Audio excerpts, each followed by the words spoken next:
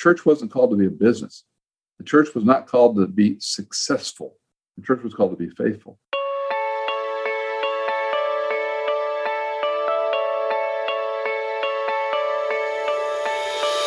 Hello everyone, and welcome to Word Processing's Cover to Cover series, in which our goal is to move through all 66 books of the Bible, one by one, in order to grow not only in our understanding of them individually, but also in our understanding of how they fit together as an inspired and cohesive whole. And today we come to the first of what are commonly referred to as the pastoral epistles, 1 Timothy. It's short, but by no means does its brevity dampen its importance nor its significance. It is a jam-packed little letter, and to help us unpack at least parts of it, we welcome to the podcast Dr. Michael Easley. Dr. Easley's ministry has spanned over 4 decades. He is the former president of the Moody Bible Institute and is the current president and host of Michael Easley in Context, a ministry designed to help listeners and readers understand God's word and apply it to their lives, which is perfect because that's exactly what we're going to invite him to help us do today with 1 Timothy. Dr. Easley, welcome to the podcast. Thanks for taking the time to help us. Thank you, Dr. Boyd. It's a treat to be with you. Well, let's start here. When we come to the book of 1 Timothy, Dr. Easley, where do we find ourselves in the story of Scripture, and how does it relate to the other books in the New Testament? In other words, what's the context in which 1 Timothy sits? Right. So we have to go back to Paul's call when he's Saul and then Paul of Tarsus. And when he comes to Christ in that profound way, we've got this period where he's sort of off grid for a period. And then several years later, we see him making disciples. We don't really learn about that. We read it in the book of Acts. And Acts, of course, is going to be first century Christianity. We read about his missionary work in Acts, but we don't really get introduced to Timothy until we have these so-called pastoral letters, as you refer to them. This is in Ephesus. So Paul is writing uniquely. Timothy is a individual written. He's not writing the church at the Ephesians or Corinth. He's writing a person, which is very important. And so he's a younger disciple, and the elder statesman apostle is shepherding him in this. And back to your question, the timeline. So this is pretty early on after the first and second missionary journeys. And so they've planted these churches, and he's left the younger Timothy in place to really work with church matters, internal affairs, appointing elders, keeping them on track. And really nothing has changed even to today. So now that you've brought us to the edge of this book, the welcome mat of 1 Timothy, can you give us an outline of the book, maybe from 10,000 feet, before we get into some of the details? Is there a discernible structure to it that can help us get our minds around the whole? Well, for Pauline literature, we can always think about be and do. And almost all of his literature is 50-50. It's theology and practical. And so in the first chapter, he's going to lay out sound doctrine. In the second chapter, and I love the fact that he says in chapter 2, verse 1, first of all. Well, he's already written this whole, the way we count them, 20 verses. We put those numbers there, the 20 verses to straighten out the theology. And then in chapter 2, he says, let's talk about prayer, which I find striking because most churches, including ours, we struggle with this idea of prayer, whether it's personal or corporate. And he says, you need to understand the role of theology and doctrine, but now you have to understand the role of prayer and how God uses that. And then we get into very practical issues of women and men and elders and overseers. And again, he circles back to false teaching because some of these fold together. We've got this subtext going on in both 1 and 2 Timothy. And there's some theories about the older men giving him trouble. And some believe Timothy was kind of leaning back and not being very disciplined. I have a little different view on that. But the point was he was fighting some older men. And we can talk about that more toward the end of the letter. But by the end of it, it's very practical. It's about dealing with widows, about how you prescribe and teach, which, by the way, for our listeners, when Paul uses these pastoral letters, prescribe and teach and be on guard and pay attention, and I've entrusted these things to you and pointing out these things to you, you can't miss the instructive elder statesman apostle teaching. And in fact, I wrote in my Bible some time ago, the title of this book is Paul's Teaching Timothy to Teach Others. Mm-hmm. That's the bottom line. He's saying, how do you shepherd these churches that have started to have trouble? And I'm not there to help you. You mentioned this relationship between the be and the do, the what is and then what we ought to do, the doctrine and devotion type of relationship there. I'm wondering if you could say a word about how those two interact. Why is it important to know the first and to build the second on top of the first. And Yeah. what are the troubles we get into when we put the cart before the horse, so to speak? Well, that's the best question any of us can ask. And sound doctrine is the solution to false teaching, period. If we don't have the right teaching, we're always going to get astray. Yeah. A Navyman told me many, many years ago, and I always have to think about how to say it because I bungle it. It was theory without practice is dangerous. Practice without theory is deadly. I might have that flipped even now. But the point being, if you don't have the first part right, it doesn't matter when you go out to practice because you could kill somebody.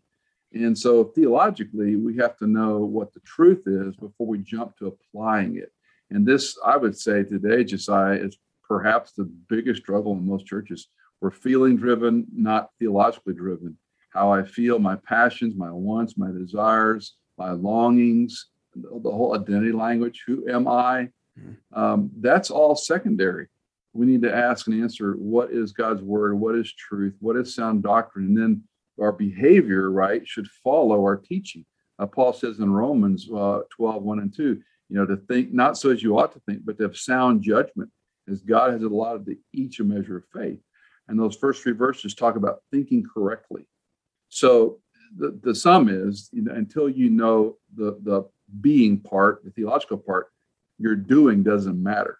Right. Now, old school churches were stuck on the being part. They were very, deep teaching and theologically oriented, and that's good, but they didn't do much. And so now we see kind of a pendulum.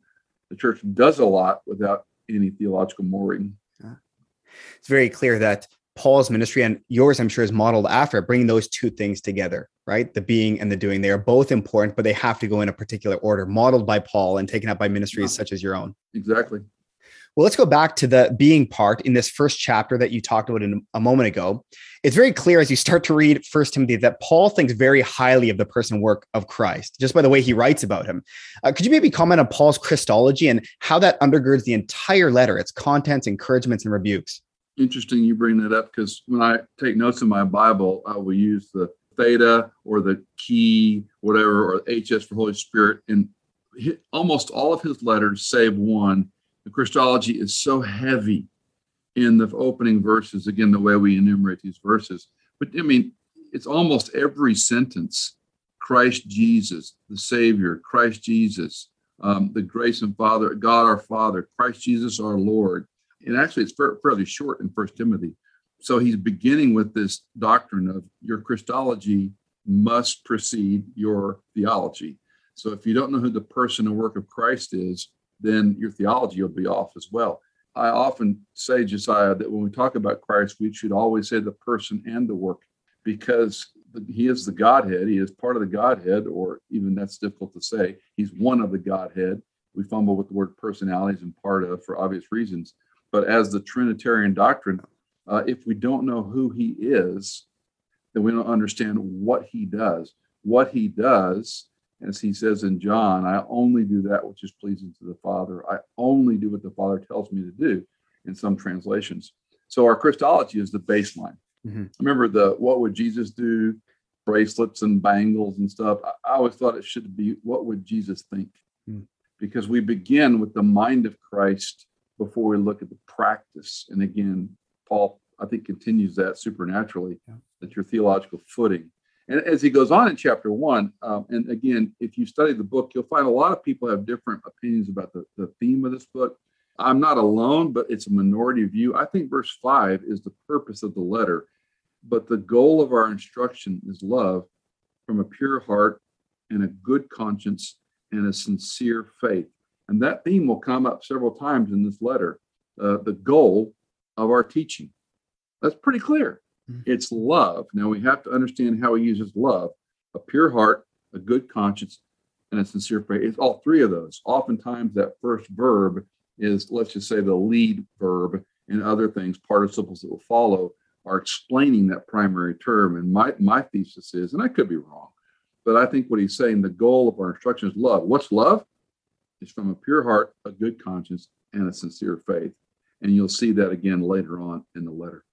And I think you'd agree, correct me if I'm wrong, but that goal of our instruction, that is really built upon a high view of Christ, like Paul has demonstrated here. And the higher our view of Christ, the more accurate our view of Christ, the more all-consuming Christ is in our lives, the more likely we are to have this instruction of love, etc. Do you have any practical words on how we can, as believers, grow in our appreciation, our love of Christ, like Paul models here? Now, I can't remember the quote verbatim, but Alexander White said, the closer I walk with Christ, the more of my sin I see. Yeah. Something to that effect. And that was very helpful for me in my own spiritual life, because we tend to be, don't do these things, don't sin. These things are egregious and obvious. And as opposed to not sinning, walk really closely to Christ. And I use this illustration. It's God's word, God's spirit, and God's people. That apart from God's word, God's spirit, we're submitting to him to control us, and God's people to shape that theology, we're going to limp. So if I'm exposed to God's word on a daily basis, hopefully, I'm asking God's spirit to control me, to help me resist temptation, but more to say yes to Christ than no to sin. And I think for many Christians that are caught up in sexual addictions or with pornography or substance abuse, or maybe just lust, what is it? Lust of the flesh, lust of the eye, the boastful pride of life. All of our sins fall into those categories. And if we stop I'm not going to do that today. I'm not going to do it today. Well, say yes to Christ. Say yes to following him. Say yes to thinking of this companion, quote unquote, who loves you and me, who wants me to be more like him, as opposed to saying, don't go out in the street when you're children and stay on the sidewalk. You can ride anywhere on the sidewalk. Don't run the street, you'll get hit by a car is a message of importance, but stay on the sidewalk is also helpful. And I think Christians need to learn to stay on the sidewalk, not expose themselves to danger and then try not to get hurt. As you're speaking, I can't help but think of that passage in Hebrews 12 of running the race set before us, locking our eyes on Jesus, yes, and throwing off the things that entangle us and trip us up. But our eyes never leave the author and finisher of our faith. He is the end goal, right? Exactly. And the fuel for that race. Exactly. Keep your eyes on the prize. That's right. Well, how about let's move beyond chapter 1 now to the doing part, more of the practical outworking of this high Christology and the truth pumping through our veins. As it's been pointed out by others, 1 Timothy really addresses the conduct of the church and the conduct of church leaders more specifically. I want to start with the former. What does Paul instruct Timothy regarding the church as a whole, Dr. Easley? What are they up against at this time? How does he caution, exhort, and correct the people of God in Ephesus, and by extension us today? Let me back up just a moment and point out some of these verbs quickly. In chapter 1, verse 3, he says, instruct certain men not to teach strange doctrines. Verse 5, the goal of our instruction. We drop down to verse 11, according to the glorious gospel of the blessed God, which I have been entrusted. We jump over to verse 15, a trustworthy statement. And then verse 18, all in chapter 1. This command I entrust to you. And then he introduces a phrase that we all love, but typically misuse, fight the good fight. And so he's laid this foundation of this is our sound doctrine.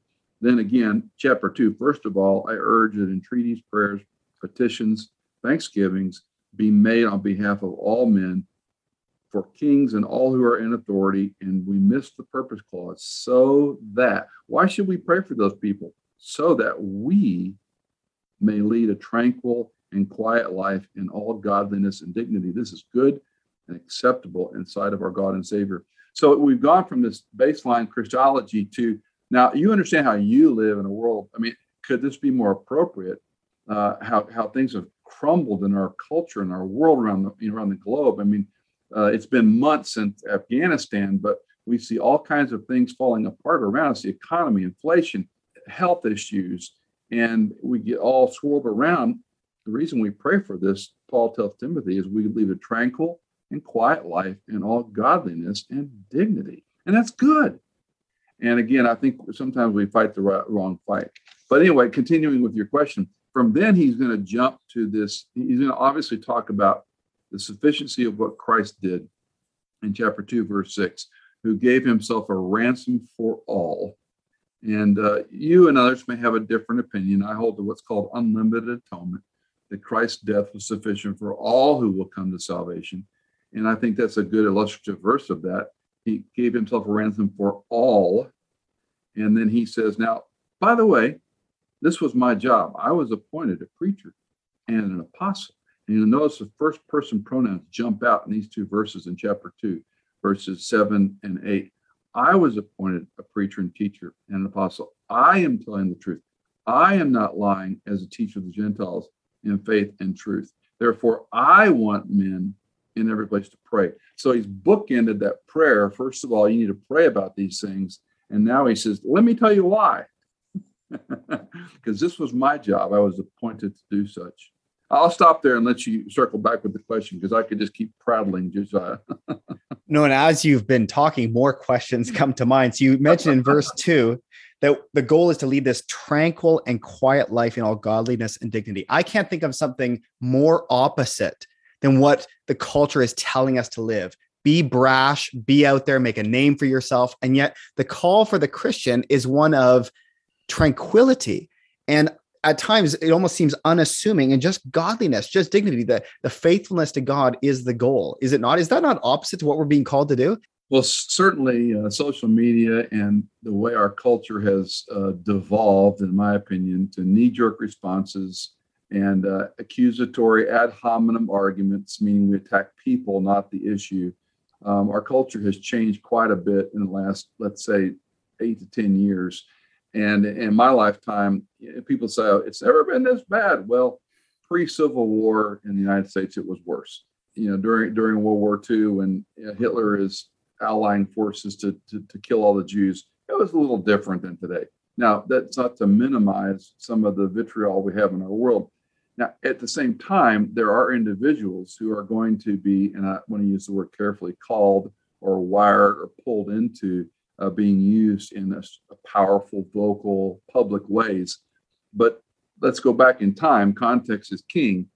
Paul's telling the younger Timothy of the churches we planted. And remember, Ephesus, for all intents and purposes, is the second to Rome. It's huge. If you've not been to Ephesus, the Ephesus dig is larger than any dig in Israel. If you go to Israel and you see Bet Shan, it's one of the largest digs. Ephesus is about 8 times larger than Bet Shan. You could spend days just walking around what's been excavated.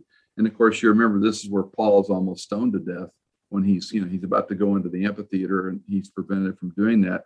So Ephesus would be the Washington, D.C. of the day. And they had the largest library in the world at that time. It was an intelligentsia. The culture was very polytheistic. We've got this Artemis figure that's a goddess that they worship. And so he's writing to Timothy, who's planted churches in Ephesus, probably more than one. They're probably home churches. And he's telling them, you can't fix all that. That's not your fight right now. Yes, there are going to be Christian Roman soldiers, and they have jobs to do. But Timothy, your job is this theological foundation, and then pray. Pray for people in authority, people in power. And the reason you pray for that is so they're going to be civil, quote unquote. What a neat word. They're going to be civil so that we as Christians can live a tranquil and peaceful life with all dignity. And that's a good thing. So long answer to your question, but I do think, I try to encourage our church to not stay off social media, but to take it in small doses, because the knee-jerk responses to things that are posted typically are uninformed and ill-advised. And you're not going to change anybody's opinion by what you post or how you respond to this. I mean, I get in these Twitter debates just with things that are about the Bible or something I put up as, I'll say that's interesting, and people go off on me. They don't have much of a life. I hate to say it that way. If they're going to live on a social media account and knee jerk every time they see something, that liking thing, and there's been books written on what we're doing to our poor children, our teenagers and middle school kids have a whole different world to fight than we did. Mm-hmm. So all that to say, yeah, we need to reel it back. God's word, God's spirit, God's people. What's your sphere of influence? Are you living the Christian life? When we started Stonebridge a little over 3 years ago, I've never heard of a church doing this. I'm sure some have, but we had 3 primary criteria: exposition, discipleship, and prayer. And the reason we chose prayer was people don't pray. They don't know how to pray. They pray silly things. They pray the same thing over and over and over again. We're praying to the God of the universe. Why would we pray the same thing every time we sat down for dinner? And Paul gives clear instruction here. First of all, I want you to pray. So in asking the God of the universe, worshiping him, adoring him, confessing to him, lamenting to him, you'll never waste time in prayer. You'll never waste time in the word. And so Christians that are more and more grounded to God's word and God, by God's Spirit are going to do better, right, in the culture than trying to joust these dragons. It seems we get pulled into fights that we don't necessarily need to be involved in. My old pastor, one that you filled the pulpit for, used to say, you don't wrestle with pigs because you both end up dirty and the pig liked it. And we sometimes get pulled into these wrestling matches with the world and end up stinking when really, like Paul is calling Timothy here, not circle the wagons, but remember your circle of influence. Remember what you're called to do, right? Live a tranquil life. Be content with just being faithful where I've placed you. And that's a hard thing. Why is that so hard, Dr. Easley, for us to just be content with where the Lord has put us? You know, our hearts are sinful. We're selfish people. We want what we want. And we live in a culture. Cindy and I used to speak at conferences with Family Life for almost, well, it was over 15 years. And I remember we used this illustration about what media had done to us. And this is 25, 30 years ago. And we would talk about, you know, have it your way, the hamburger, have it your way, you want coffee in my cup. And how language from an advertising standpoint was all about I, me, my. That has become so hardwired in the Western mindset. It's all about me. And we can look back at the so-called greatest generation, which, by the by, Tom Brokaw's book is brilliant because he just interviews people who lived through World War II. And you'll find three things of that generation, at least in North America. You'll find that when the country called, they said yes. They sacrificed without complaining, and they never talked about themselves. How different have we become today? We complain about everything. We don't believe or trust our country, and there may be a good reason for that. And we talk about ourselves all the time.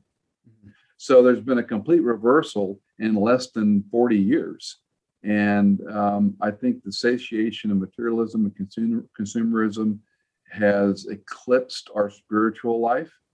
And my creature comforts are more important than my spiritual comfort in Christ. And it's a problem. And this is why churches need men and women who will disciple and help others to get their nose in the book and not in the, TikTok or Instagram or Twitter or whatever you like to use. It almost seems that there's a trust issue here too. I'm not sure if I totally trust the Lord that the means he's given us to accomplish his ends are enough. I should probably help him out with these creative ways of getting his work done rather than what you just said, exposition, discipleship, and prayer. Is that not exactly what we're called to do as a church? I have friends and I went to seminary with them that have written books on vision, and they're real clever and real successful guys. And I always smile and I go, all I need is the Great Commission and the Great Commandment. That's all I need for the local church. I don't have to go to the mountaintop and write a book on how to make a vision. And what has happened, and I don't know about in Canada, but what's happened in North America, the church has become a business model. And there was a definitive time in the 80s when churches started looking to businesses, how to succeed, P&L. I went to some of these conferences. I probably have 25 Josie Bass books on my shelf that were business books at the time. Good to Great, all these kind of things, And undoubtedly, there's some helpful principles in there. I'm not throwing them out. The church wasn't called to be a business. The church was not called to be successful. The church was called to be faithful. And I think we're lulled into it. Again, when you go to Africa, for example, the Christian has none of the things we have. And I would submit most of the believers in Nigeria, for example, have a more quality, a better relationship with Christ. They trust Christ more because they got no props. They have no health care. They have no Social Security. They have no benefits. They have no retirement account. They literally live hand to mouth. Some have a little money if they live in the big cities, but not like America. And what I don't know, if you add Canada and North America, I think you have about 3.4% of the population of the globe. So our perspectives have gotten so, wonky because we live in this bigger, better, newer, more world.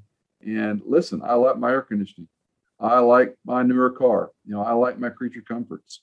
But somewhere in there is the pull back to your satisfaction will only be in Christ Jesus. It won't be in these things that we try to satiate our problems with.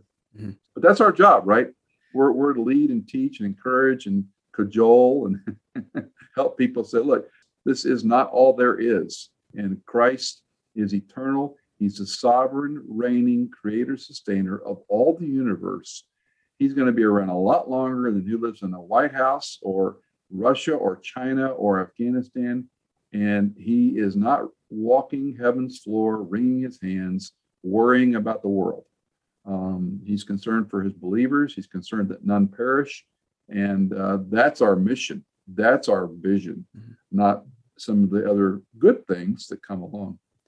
When you boil it down to what the church is called to do, we articulate a little different at our assembly here, but very similar lines. We say that we are called to exalt Christ, worship. We are called to edify the believers, and we are called to evangelize the lost. That's it.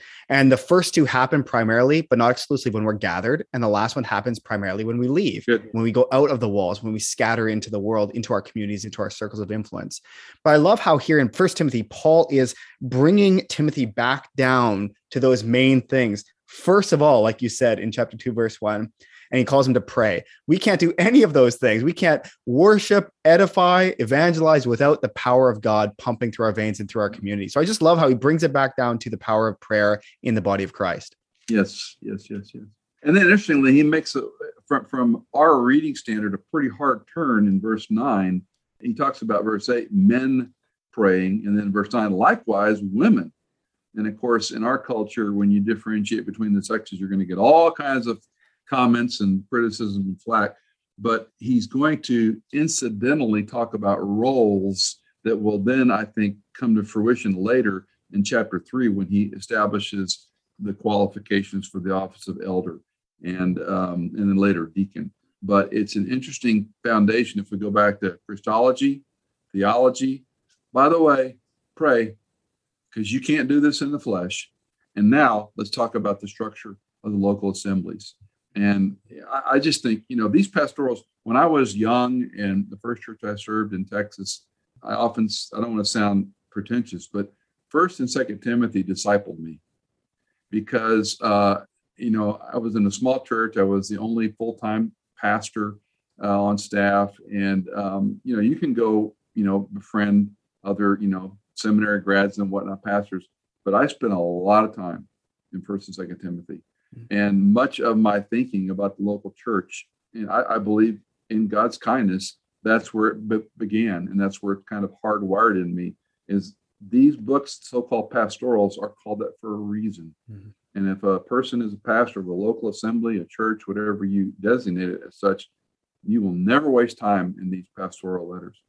Well, following your lead, let's make that transition from Paul's words about the church as a whole to the leaders of the church.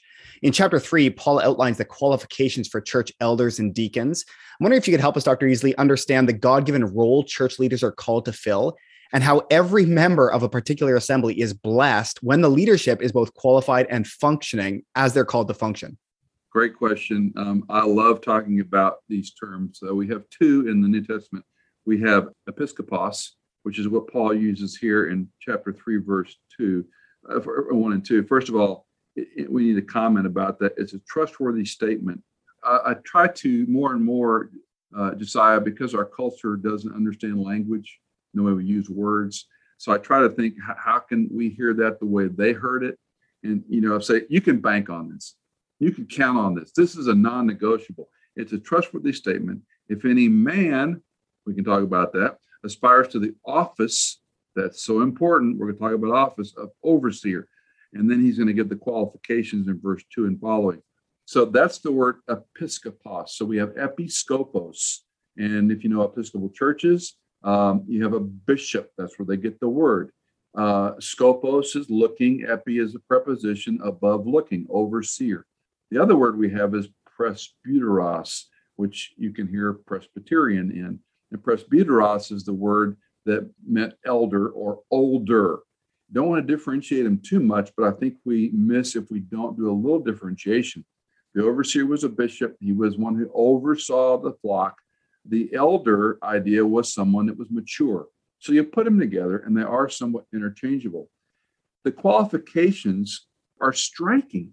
And I remember hearing Dr. Hendricks many years ago in seminary talk about when Jethro told Moses to pick these men so he wouldn't wear himself out. That was probably the seeds of the synagogue model. And so synagogues had to have a certain number of people before you could have a Torah and before you could have a synagogue. And so now we've translated that into the local church. Folks don't realize, or maybe they do, in Acts, Paul's first stop was where? The synagogue in the city. And why? Because he was a Jew, and he went to preach and teach about the Messiah who'd come to his Jewish people. And then when he's kicked out, he goes next door, metaphorically or literally sometimes, and starts a church. Before you could have that synagogue, you had to have that core of leaders, and that transferred over into the local church. So Paul, who's a Jew's Jew, and we call him a completed Jew, and he's teaching Timothy, which interesting is a half Jew, as you well know. He's teaching him, okay, you have to have these leaders. So another way of saying it very simply is, as the elders go, so goes the church. And if you don't have men of caliber and qualifications like this, above reproach, again, my argument is that's the primary participle. What does above reproach look like? Husband of one wife, temperate, prudent, respectable, hospitable, able to teach, not addicted to wine. I love the King James Version. It says, one who does not sit long beside his wine. Pugnacious, gentle, peaceable, free from the love of money, manage his own household well, keeping his children under control. And then this great parentheses, essentially saying if he can't lead his home, what good's he going to be in a local church, basically? Not a new convert, a good reputation outside the church. That's fascinating. So we've got this list, and of course we'll have other longer lists as well. We can go to, put them all together. But basically you're looking at a person, and I would summarize it. You can stamp the word example on his forehead to say he is living a good Christian life. And by God's grace and God's Spirit, he's trying to be this kind of above reproach person. That's who you want leading. So, think of going into court with a righteous judge that's able to discern between defendant and plaintiff, that's able to discern right from wrong, and that judge always knows what's right. Wouldn't we want that judge if we were the one that was falsely accused, or we were defending or we were suing someone who hurt us? Or we want a judge to do the right thing. Well, you want leaders who are above reproach so that they can oversee and shepherd God's people. They're older and wiser. They've lived a little bit. They've raised a teenager or two, let's say. They've been through some problems with their kids. And now they got the experience of life. And they could, my wife and I've had lots of fights. Yeah, we've had trouble with our kids. Yeah, we had trouble with one of our sons-in-law. Yeah. And we can get through this together. So it's real common sense. I think we overwork it sometimes. But these men who would be the office, so go back to the argument of 1 Timothy, our Christology is in place. What we believe is important. Now, let's talk about prayer. You need to pray through these things, Timothy, because this is hard work, Timothy. Now let's talk about these overseers. And again, in the backdrop are these elders that I think are giving him a hard time. And they're older than him, and he's younger. And so what do young men do around older men that can be a little bit ornery? You step back. You don't want to fight them.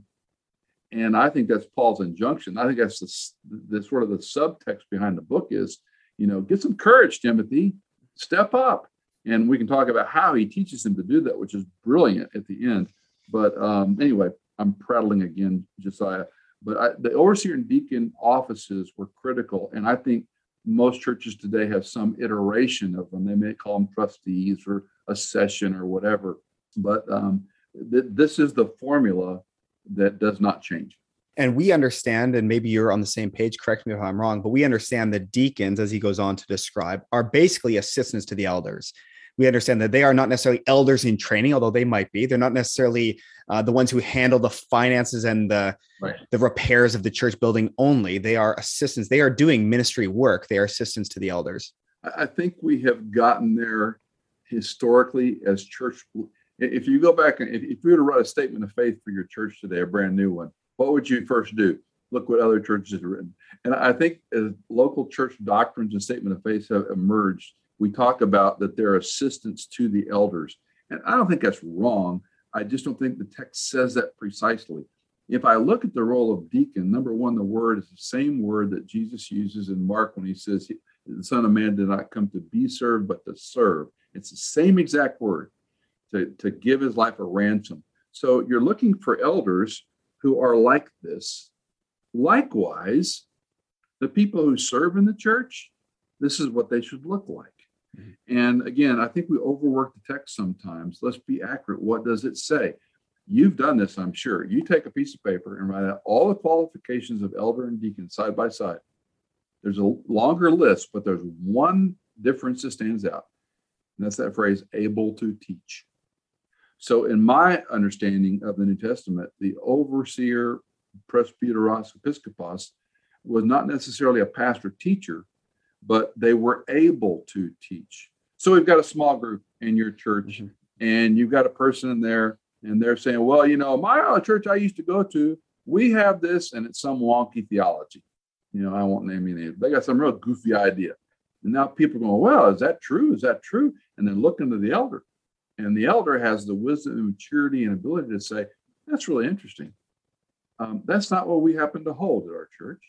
And we don't pick a fight about it, but we say, no, we don't hold that. For example, I'll use it in our world. We're a cessationist church. We don't believe the sign gifts still exist. A person who speaks in tongues or has prayer language, I'm not going to, kick them out of the church, tell them they're wrong or a heretic, but I will tell them we don't believe that at Stonebridge. And if that's really important to you, then you need to find a church that supports that. Don't come and try to change a church, just like I wouldn't go to a church that held those ideas and try to change them to become cessationist. Yeah. So an elder is the one who can shepherd the flock, guarding them against false or misleading teaching. The deacon then was the substructure, and some go back to Acts chapter 6. I'm 50-50 on that, whether that's the beginning. I don't think it is, because Stephen preached one of the finest sermons on the planet and was stoned to death. So he was certainly able to teach. But the point was there were people being overlooked and maligned. And so the apostles said, look, find somewhat people who are choice servants. And that word all through the New Testament. And Paul likes to use it with compound words about serving others. So simply said, these two offices are not giftings. Pastor teacher is a gifting. An elder or a deacon is an office. A pastor teacher should be an elder. And it's nice if an elder has the gift of pastor teacher, but those aren't required. But I think these two offices are the foundational structure. So we've got the theology, we've got the importance of prayer, and now he's talking about how you do church. You need a leadership core that's strong, that's got good reputation, they're above reproach. And then going forward, as you handle problems, which is the next chapter, you're going to have trouble. Well, if you got these things in line, you're better positioned to deal when the false teaching and the trouble comes. Before we get into some of those problems that they're facing, as you described the elders and deacons to us just a moment ago, I can't help but be struck by how opposite that is to what you were describing before in North America with the CEO model in the church. This top-down person behind the big desk, governing, making the big decisions for an organization, where it almost seems inverted. The church is the opposite, where the pastors, teachers, deacons, elders, as they follow he who himself said, I did not come to be served, but to serve. As we model ourselves after him, we should be underneath the flock, lifting them up to be all that God has called them to be. It's just the exact opposite. It is, and it can be heartbreaking with some of these churches that are empires of people. I have a number of friends in the Baptist churches that they use the first person pronoun, my church, in their huge churches. And I love them, and I know exactly what they mean. But when I hear that, I hear my church. Now, if I'm a member of, Grace Bible Church or Grace Baptist Church, and I say my church, that's one thing. But when the pastor says that, that's a different pronoun. So I've tried to encourage younger pastors in particular never to use that pronoun when you talk about a church. It's Christ Church. It's a church where we serve. It's not my church. That said, God uses flawed people. And so we have some of these, they used to call them mega churches. In recent years, they call them super churches. They have these super churches that have 20, 30,000 people in multiple locations and small groups and millions of dollars in their budget. Great, great, great. If it's built around a personality cult, it's dangerous. And most of those don't end well. Not all, but most. And I've lived long enough to watch these super churches, and many of them are my friends. And I've run the risk to say, have you thought about transition? And that's not a happy conversation with most of these people. They built it. They were there 30, 40 years. I do understand that. But I think that's where I got in the way of this is about serving Christ. So yes, you're correct. It is inverted. It's sad, but God still uses flawed people. How many people come to Christ in really wonky churches? So, I have to kind of throw my hands up and say, I wish it weren't so, but probably the real inverse of that is that he would use the likes of you and me. That's hitting a little too close to home there. Okay, so we've got this doctrinally sound, built upon a strong view of Christ, prayer-soaked, rightly structured church, and they're about to hit some major turbulence that Paul warns them about. What is Paul warning Timothy is coming on the horizon to get ready for? So in chapter 4, we have, and it's a bit of a mystery, and there are commentators that hold opinions on this. This is one where I say, I don't know what I don't know. But he says, the Spirit explicitly says, in later times, some will fall away from the faith, paying attention to deceitful spirits and doctrines of demons. And by means, and I think this is the key term here, hypocrisy of liars, hypocrises, seared in their own conscience as with a branding iron. They forbid marriage, advocate abstaining from certain foods, etc. So we don't know exactly what's going on there. And there's some theories that I don't think are really helpful to dive into. I think the principle of what he's saying is false teaching is going to come. Deceitful spirits are going to be around. Doctrines that are going to be demonic are around. In your own neck of the woods, the Toronto blessing is the great illustration of, was this false teaching? Was this heresy? I mean, laughter is one thing. Barking dogs is another. At some point, you have to say, I'm not sure what that is, but it seems to me that's probably deceitful. That's probably, at least if it's not deceitful spirits and doctrines of demons, it's certainly false teaching. And so we don't want to run around pointing the finger and playing, Holy Spirit. But the good news about reading this from me, Josiah, is nothing's new. Nothing is new. Prosperity theology has been the bane of the evangelical church for the past 30 years in America. And these super churches with health and wealth, there's some, I won't name them, but there's some huge ones our listeners will know. And I want to say, take that quote theology, close quote, and go to India or go to Africa or go to China. And if you can make that theology, quote, work in India or China or Africa, if you give 10, you're going to get 100-fold. If you believe this is going to happen, if you can pull that off in a country where it doesn't have the capitalistic, materialistic resources we have, then we might have a different discussion. It's false theology. It's false teaching. So I read this in the first century where the elder statesman apostle Paul is telling one of his primary disciple-making pastors, you're going to have trouble. The good news is you and I are prepared for this because we have a sound doctrine, hopefully. We have good men in the office of elder. We have a foundation. By the way, we didn't talk about plurality. I think it's important to have, that inverted, you mentioned the CEO, basically. He's only as good as he's good. But you got to have people around you to tell you the truth. So anyway, yes, these problems are going to come. And then he transitions in verse 6 in pointing out these things to the brethren. Now, there's a lot of discussion, again, in the scholarly commentator realm about what things is he talking about. Is he talking about what preceded it, the antecedent, chapter 4, verses 1, 2, 3, and 4, or is he talking about what's to come? And I don't know that I can, give you a bulldogmatic statement on that. I think he's talking about the first 5 verses.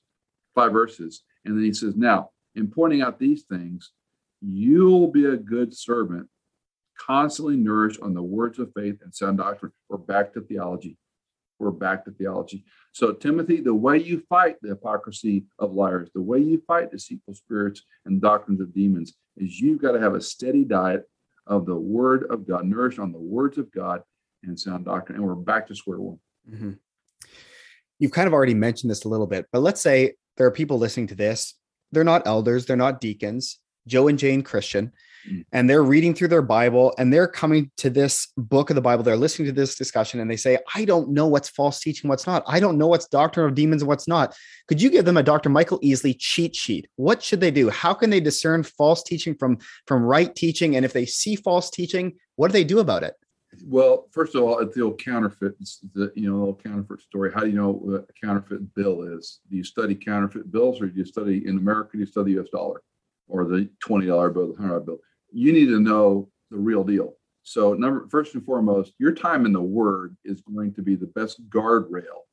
Secondly, new and novel teaching.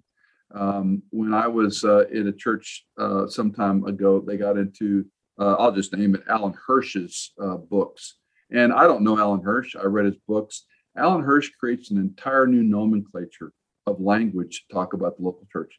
It may be all right. It may be fine. But when I read it and was going through it, I went, this is moving enough away from clear teaching. He may not be wrong or an error. I happen to think he's confusing, but it shouldn't be confusing. It should be clear. And if you have to have a new or novel approach to something, that to me, that's not a yellow flag, that's a red flag. So, knowing the true item, knowing the word. Secondly, beware of new and novel teaching. And then third, that's where God's word, God's spirit, God's people come into play. Yeah. If I'm around a body of Christ and I'm involved in a church that's solid, not perfect, but they're solid, then I'm able to say, hey, I read this book on such and such, and it seems a little wonky. Well, you can do two things. Yeah, it's wonky, or you can read it and talk about it. You probably waste time reading and talking about it, but be that as it may, sometime. I'm glad for the Ron Rhodes of the world. I don't know if you know Ron Rhodes. Ron Rhodes is a great apologetics guy. I call him the apologetics guy for every man, because he writes for like a 12th grade mind. You can read his books and get the point. You don't have to have a seminary degree. And I love the way he writes in such truncated fashion about 5 things about Jehovah's Witness or 5 things about Mormons or whatever. And you can go, oh, that's where we have some differences. So if you're really intrigued by some of these other teachings, a guy like Ron Rhodes has written, I think, 60 books now, is a great resource to take a look at. But back to your question, avoid the counterfeit, spend time on the real deal, the real bill, and watch out for new and novel ideas. That's great. Well, time is flying. I have a couple of wrapping up questions to ask you, Dr. Easley. First, what would you say is the main thrust of this book? I know we've only been through the first 4 chapters, but if you were looked at the whole, what would you say is the main thrust? Why is this book important? Why would God preserve it for us? I'm going to go back to instruct and teach and prescribe what's entrusted to you, point out these things, pay attention to. And let me land with, it's one of my favorite passages in this little book of 1 Timothy, and it's in chapter 4. Let no one look down on your youthfulness. Chapter 4, verse 12. Let no one look down on your youthfulness, but in your speech, conduct, love, faith, and purity, show yourself an example of all who believe. I love that passage because when you look at what he accomplished here, your speech is what you say, your conduct is what you do, your love is what you show, your faith is what you believe, and your purity is what you intend. If you want to be an example to the flock, Timothy, if you want people to look at your life kind of like the elder qualifications, in your speech, conduct, love, faith, and purity, show yourself a tupos, a type, example on your forehead. So when I look at Timothy, what's his intention? What does he believe? What does he do? What does he say? That's true for every Christian. That I don't have to be an elder or Timothy in your speech, conduct, love, faith, and purity. So I go back to the instruction and emphasis of both Timothy letters. Prescribe, teach, and trust. Point these things out. You'll be a good and faithful servant if you do this. We are the recipients. We're down the chain. So Jesus, through Paul, talking to Timothy, and we get to read what Jesus told Paul to tell Timothy, which is just as relevant as the day it was written. In your speech, conduct, love, faith, and purity, show yourself an example to all. So, whether you're a small group leader, you're a women's Bible study teacher, BSF, precept, whatever you're into, you'll never go wrong on those 5 things. And I think it's a really good, now we're back to the do. This is who we be, what we believe theologically. This is what we do pragmatically. That's great. Well, during your years of study, Dr. Easley, how has God used this particular book, 1 Timothy, in your life to teach, reprove, correct, or train you in righteousness? Well, as I said earlier, Josiah, this really did disciple me, 1 and 2 Timothy and Titus, during my first probably 6-7 years of the first church I served. We were almost 10 years in Texas, in Grand Prairie, Texas, and a smaller church that was a delight to be there. And they were kind to give me a job, but I didn't know what I didn't know. And so these pastoral letters, for whatever reason, they just struck a chord with me. And I would say, not to sound pretentious or egotistical in any way, this has kind of guided me almost 40 years and counting now. Has been, I go back to these as sort of the benchmark of, you and I are in a unique profession. We're weird. Ed Bloom made a comment years ago. You probably never had Ed as a professor, but Dr. Bloom taught at Dallas, and photographic memory, 13 languages fluently, scary smart. And Dr. Bloom made the analogy one time. He said, like it or not, gentlemen, when you walk in the room, the priest came in. And I've never forgotten that, being raised Catholic, number one. But he said, you're the holy man. You're the man in the cloth. You bring God with you. Like it or not, that's how people perceive you. And people in ministry are weird. You're this man of the cloth nonsense. And then he went on to say, be aware of that. Be aware of it. And I think his implication was, I know it was, you can use that for good. You're bringing the conversation to talk about Jesus Christ. And, whenever I go to a hospital, even in these COVID days, or visit someone, I'm a pastor. Carrying this Bible into a hospital is more disturbing than carrying a revolver on my hip. People are freaked out when you walk around with a big Bible in the hospital. And so how we view our role as pastors, for those of us who are pastors, I think it's an exquisite calling. It's a weird job. And you have to keep those in tension, the way the world sees us and the way God might, if he's kind, choose to use us. Well, thanks for the pep talk to end our conversation. That was great. I feel really affirmed. Get yourself a collar, Josiah. Get one of those Nehru black collars, It is a high calling indeed. And yet, as you describe that, I do think, and it's true for ministers of the gospel, what you just described is so true. And yet, for every believer, as a kingdom of priests, as we go out into the world, we do have that stamp on our head, or at least we hope we do, right? Where we are ambassadors for Christ, being his witnesses in a very lost world. Whether we're carrying a big black Bible or whatnot, people will know probably, and that is alarming to many people. And so we need to read books like 1 Timothy and take the charges like you described for us today and take them seriously. And with a sense of thanksgiving that we get to represent our Savior to the world, not only an obligation, but a thrilling liberty and a sense of joy that comes with that. There's 2 things that are eternal: people and the Word of God. And the thing I try to encourage young pastors, when you choose to go into ministry, you are leveraging the 2 eternal things. You're using God's word to help people, help them come to Christ, help them grow as disciples. Everything else is going to be burned. Your works, my works, wealth, empires, dynasties, castles, moats, they're all going to be burned. But what will last are people and the word of God. So we're working, quote unquote, for the long game. And it's not about us. That's the other refreshing and liberating part. I don't have to be successful. I just have to be faithful.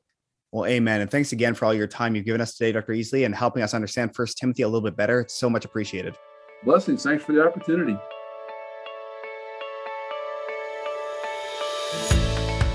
Thanks for joining us this week. For more information about Oak Ridge Bible Chapel, the ministries of the church, or for more resources like this one, please visit oakridgebiblechapel.org. And make sure to join us next week as together we make our way through the Bible cover to cover.